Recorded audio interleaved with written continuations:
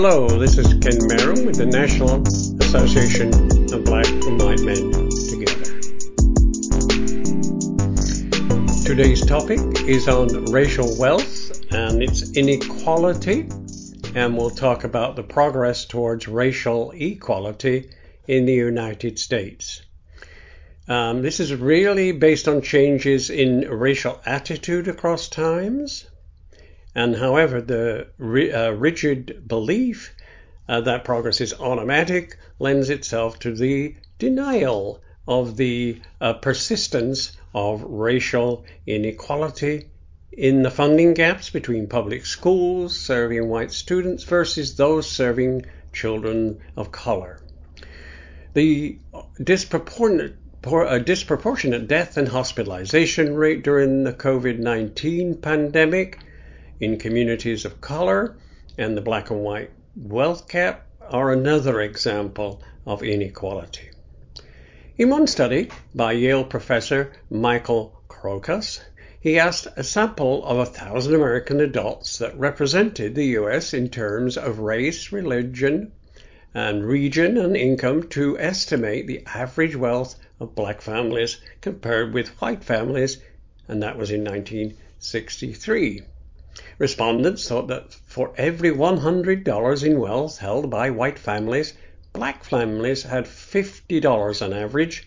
In reality, according to the federal data at that time. And of course, the median black family only had $6 in wealth for every $100 held by white families. Moving on to 2016, we find that the feds estimated that for every $100 held by white families, black families had $90 on average. But actually, black families in 2016 held $11 for every $100 held by white families.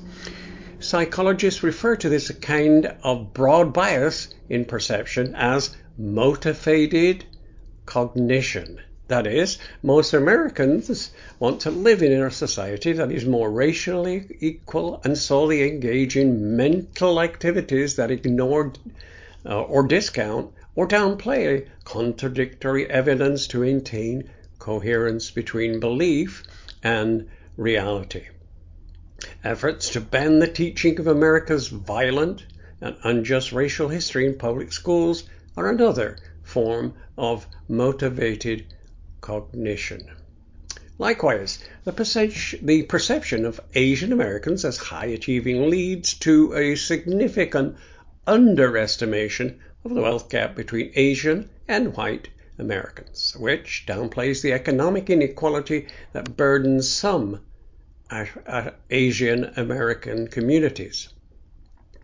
The survey suggests a profound and possibly willful ignorance about the persistence of racial inequality amongst those most likely to benefit from it.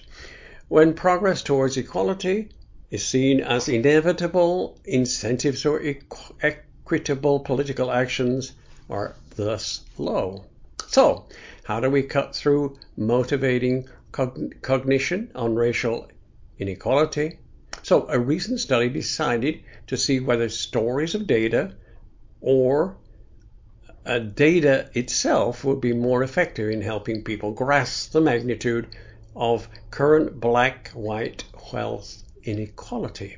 First, they used the perspective of a single black family contending with significant challenges in their housing, financial wealth, and educational circumstances. Then, they discussed black-white inequality through data in the domains of housing, wealth, and education.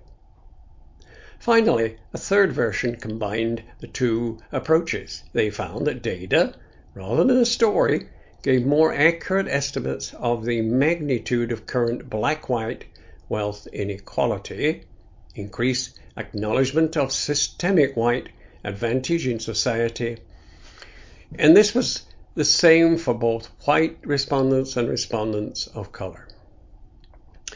This study allowed respondents to learn and speak freely about racial inequality, made it easier for the participants to absorb information about the magnitude of racial inequality in society. The story version seemed to be focusing too narrowly on one case and heightened thoughts about what that particular family could do to overcome bias. Progress towards racial equality is possible, but not automatic. Nevertheless, awareness and education are necessary precursors to action, whether that involves school board decisions, federal protection of voting rights, or equity-focused employment programs. Unless Americans understand and acknowledge inequality as a fact, we won't be able to build that political consensus needed for real change. Thank you for listening. Please subscribe to all of the platforms we're involved with and go to our website, nabwmt.org. Thanks a lot.